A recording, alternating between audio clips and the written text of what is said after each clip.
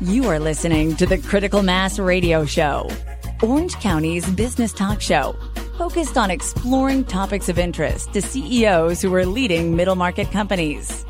With your host, Richard Franzi.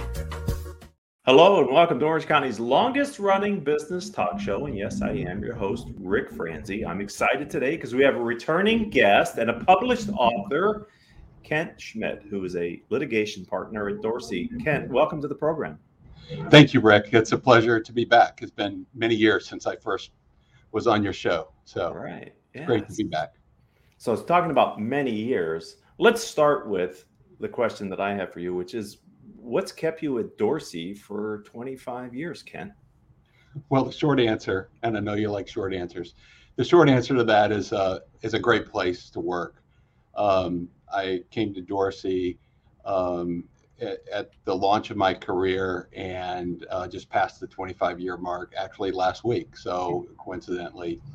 Where I work and live is a perfect place. I always say California doesn't just have ocean breezes and palm trees swaying in the breeze. It has the most litigation of any jurisdiction in the world. And New York sometimes, I think, tries to pass us up, but I doubt by almost any measure New York even comes close. New York's a litigious forum as well, but California is a very litigious place. And so I've been out here in California with Dorsey, essentially trying to put out fires for clients around the world.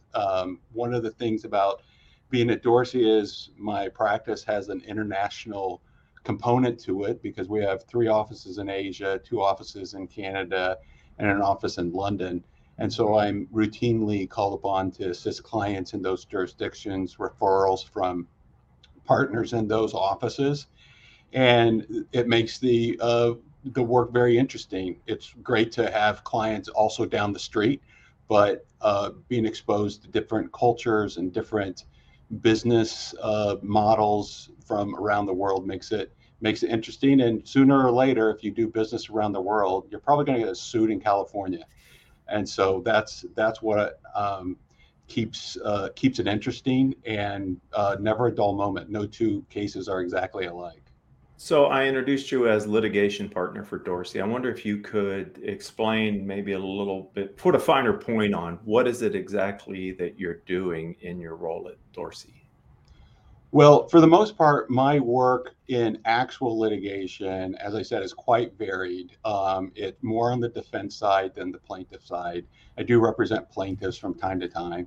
It's more for corporations and other business entities than it is for individuals, although from time to time I will represent an individual as well.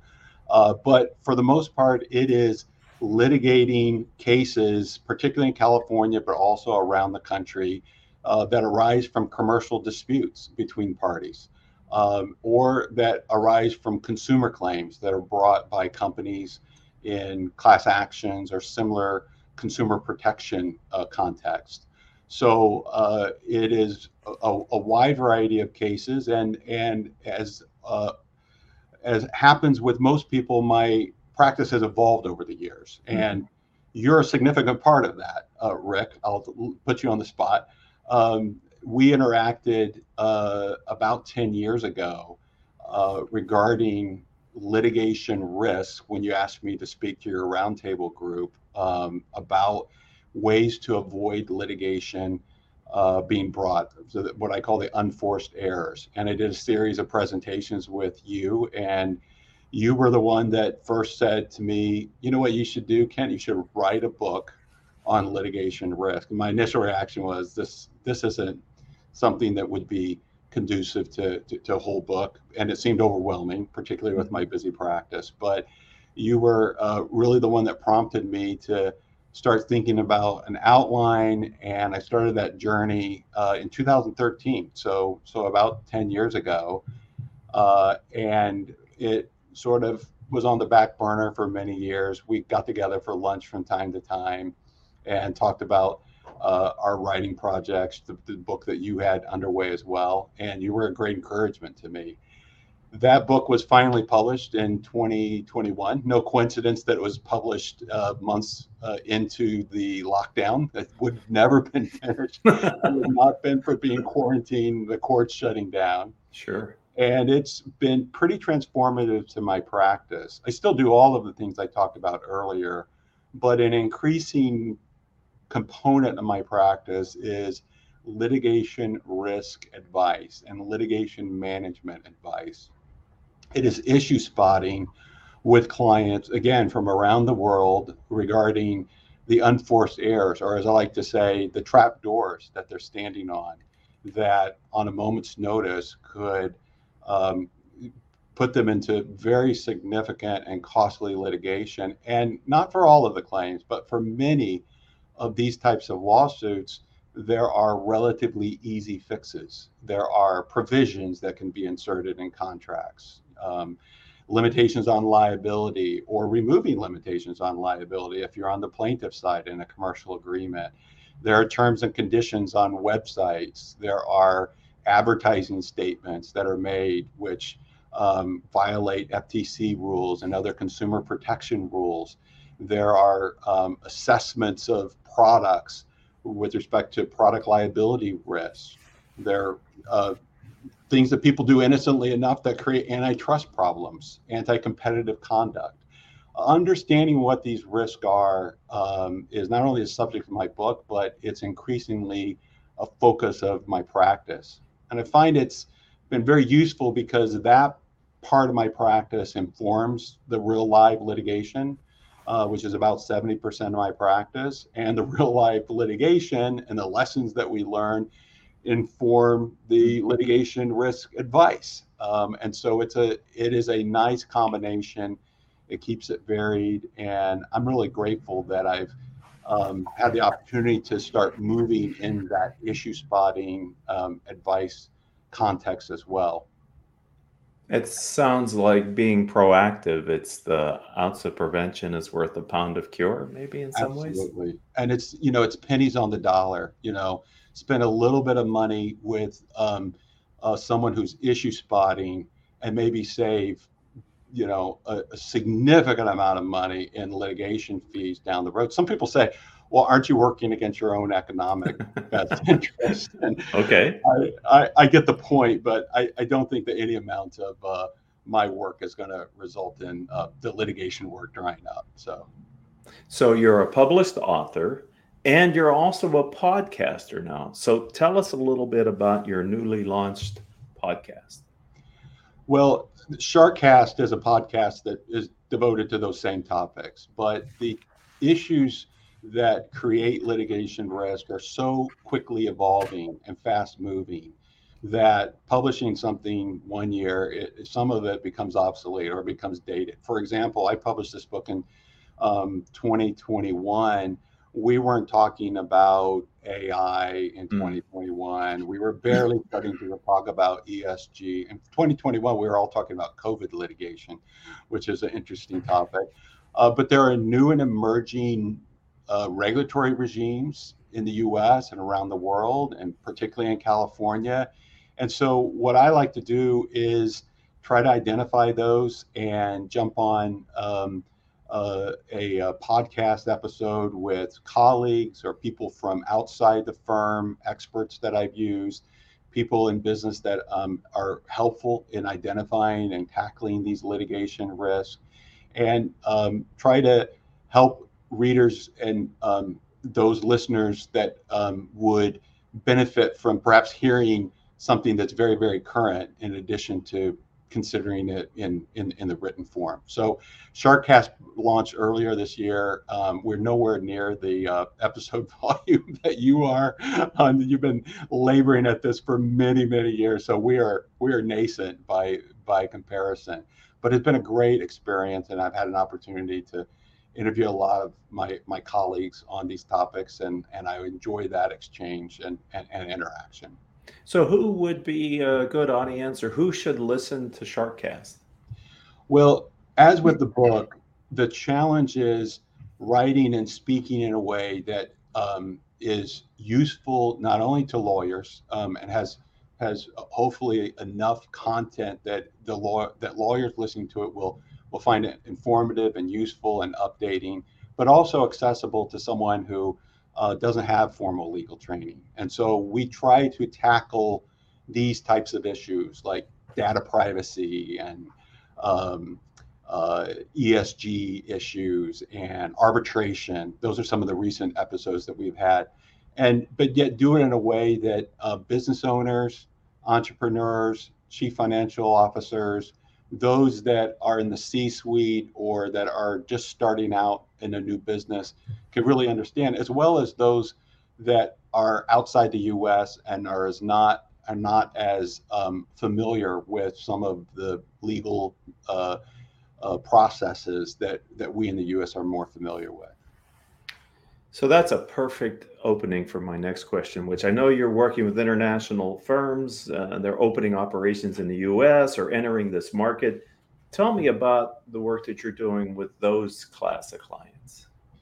Well, look, if litigation risks are a daunting challenge for U.S. companies that read about litigation every day on the front pages of newspapers and have friends and colleagues who have been ensnared in costly litigation, it's even more daunting and challenging for those outside the U.S. So, for example, our friends even just north of the border in Canada are very concerned about entering into the U.S. market, just crossing the border from Vancouver or Toronto or Montreal and starting to sell into the U.S. market because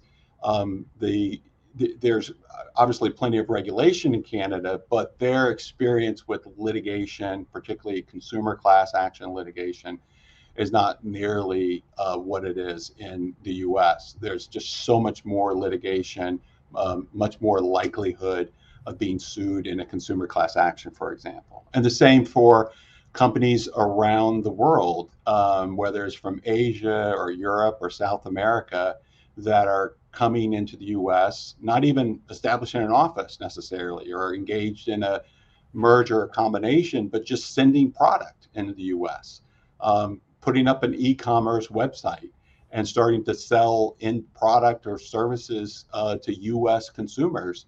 They're now faced with significant risk of a potential lawsuit. So one of the things that I like to do is come alongside particularly law firms in those other jurisdictions who are very knowledgeable about the legal requirements for doing business and even the regulatory regimes that they operate in, for example, in the European Union, but are not yet in a position to advise their clients fully on litigation risk in the U.S. They know enough to know that this is a scary line to cross once you enter the U.S. market from a litigation risk standpoint.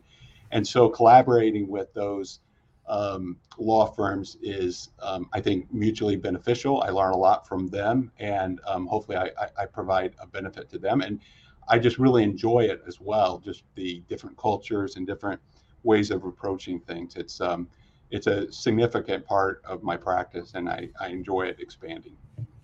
So I think I know the answer to the question, but I'm going to ask it anyway. You've been doing this for 25 plus years.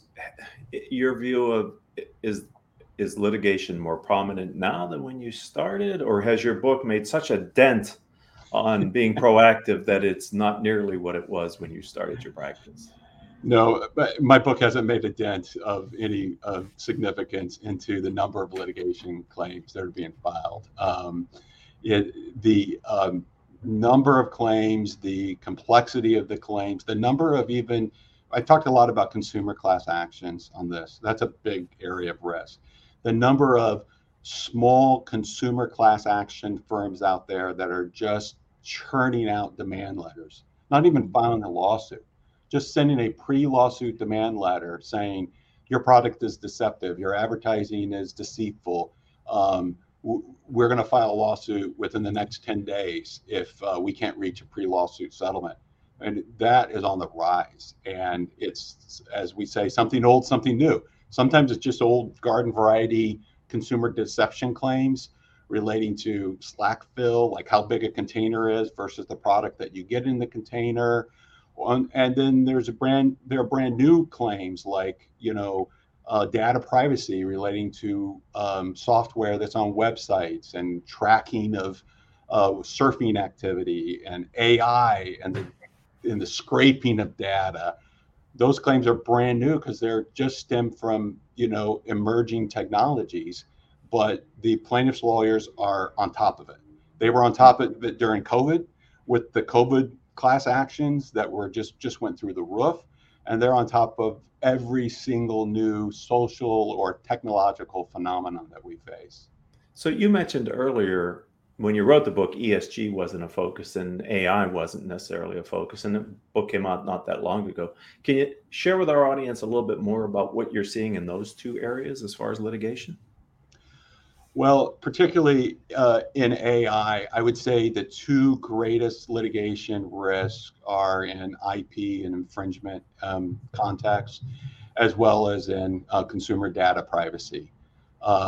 The AI can be understood in a number of different ways, but one way to think of it is a exponential growth in the data and the uses of data, and it creates questions as to where the data came from and what are the privacy rights that are attached to the data, and are the beneficiaries of the data charged with essentially the equivalency of receiving stolen property. If the data was purloined or was a result of a data breach or came from the dark web, is there some claim that can be brought against those that are receiving the data, even if what they're doing seems very benign and innocent? So that's a whole area. And then, of course, copyright infringement with the manipulation of data and information that becomes indistinguishable from the original work, but yet is still derivative of that. Huge area of litigation. Right. ESG is continuing to evolve. It's too big of a topic to tackle in a sentence or two, but I will say that litigation relating to greenwashing or products or services that have a claim relating to their ecological benefits or minimizing the carbon footprint or the materials, the recyclability of the materials. That's a growing area of litigation, because what you have are companies that are adapting to consumers' demands and expectations and to other motivations that push companies in this direction. But then the question comes, are these claims that are being added to products and services relating to carbon footprint or the sourcing of products, are they valid? Are they deceptive to consumers? So that's just one small slice of the ESG pie. It's a growing area. So we'll continue to see all those types of claims. Yeah, that's a new frontier, isn't it? Because I can see how the marketing department would want to align themselves with consumer preferences, but the business has to make sure they can stand behind the claims, is what I hear you saying. And absolutely, like any other claim that's made to consumers. Right. Wow, powerful. So it's never a dull moment being a litigator, is it, in your life there at Dorsey? I'm wondering, what do you see as the future of your practice? What's next for you? Well, I'm very reflective right now, having passed this 25-year mark. I am thinking about the last decade and a half, or maybe 2 decades, depending on how much fun I have. I'm envisioning that this litigation advice work and trying to, if it doesn't sound too pretentious, be a thought leader, Right. will continue to grow. I still, however, like to roll up my sleeves and get in the courtroom and take key depositions, and I have many more trials in me, I'm sure. But once you get into your 60s, I don't know for sure, but I'm guessing that hauling bankers' boxes of exhibits up the courthouse steps when I'm 65 might not be quite as invigorating as when I was 25. Mm-hmm. So I may see in the next 10 or 15 years my actual litigation work start to wind down and just do more speaking and writing on litigation risk. And I'm sure 10 years from now, we'll be talking about litigation risks that we can't even begin to imagine and get our arms around. So it is exciting. And as you say, never a dull moment. It's an evolving landscape. Well, I really appreciate you coming back on the show and sharing your journey. It's great to see you again here on the show. I'm so happy for you and the success you're having with your book. Thanks for spending a little bit of time with our audience. If someone would like to learn more about your book or connect with you or Dorsey, where do you say they go, Ken? Well, I have all of this information at a website that's easy to remember. It's litigation risks with an S, because there are multiple risks. litigationrisks.com. The Sharkcast episodes are there, how to order the book, and contact information from me. One-stop shopping. I like it. Make it easy for people to get all your IP. That's fantastic. Well, and again, Rick, I got to say one more time, it's amazing how one conversation, one thought, coming from someone like you can change the trajectory of someone's career and life. And it's been 10 years and here we are. So thanks for encouraging me to write the book. I really feel like I owe a debt of gratitude to you. Well, thank you for saying that. I appreciate it. I'm happy to be a positive influence for you, my friend. And I look forward to getting together with you and catching up offline. So we'll do that after the show's over. Thank you for your time. Thank you, Rick. And I'd like to thank the audience. You're a part of Orange County's longest running business talk show. Kent's episode now becomes a part of our catalog. As he mentioned earlier, we have over 1,400 interviews. If you're an Orange County entrepreneur and you have a story to tell, then reach out to me on LinkedIn. I'm Rick, R-I-C, Franzi, F-R-A-N-Z-I. Coincidentally, that's also my company's website, rickfranzi.com. And so if you reach out to us, Haley and I will be happy to talk with you and see if it's appropriate to have you on a future episode. And until we have a chance to be together again, I hope all of your business decisions will move your company in a positive direction.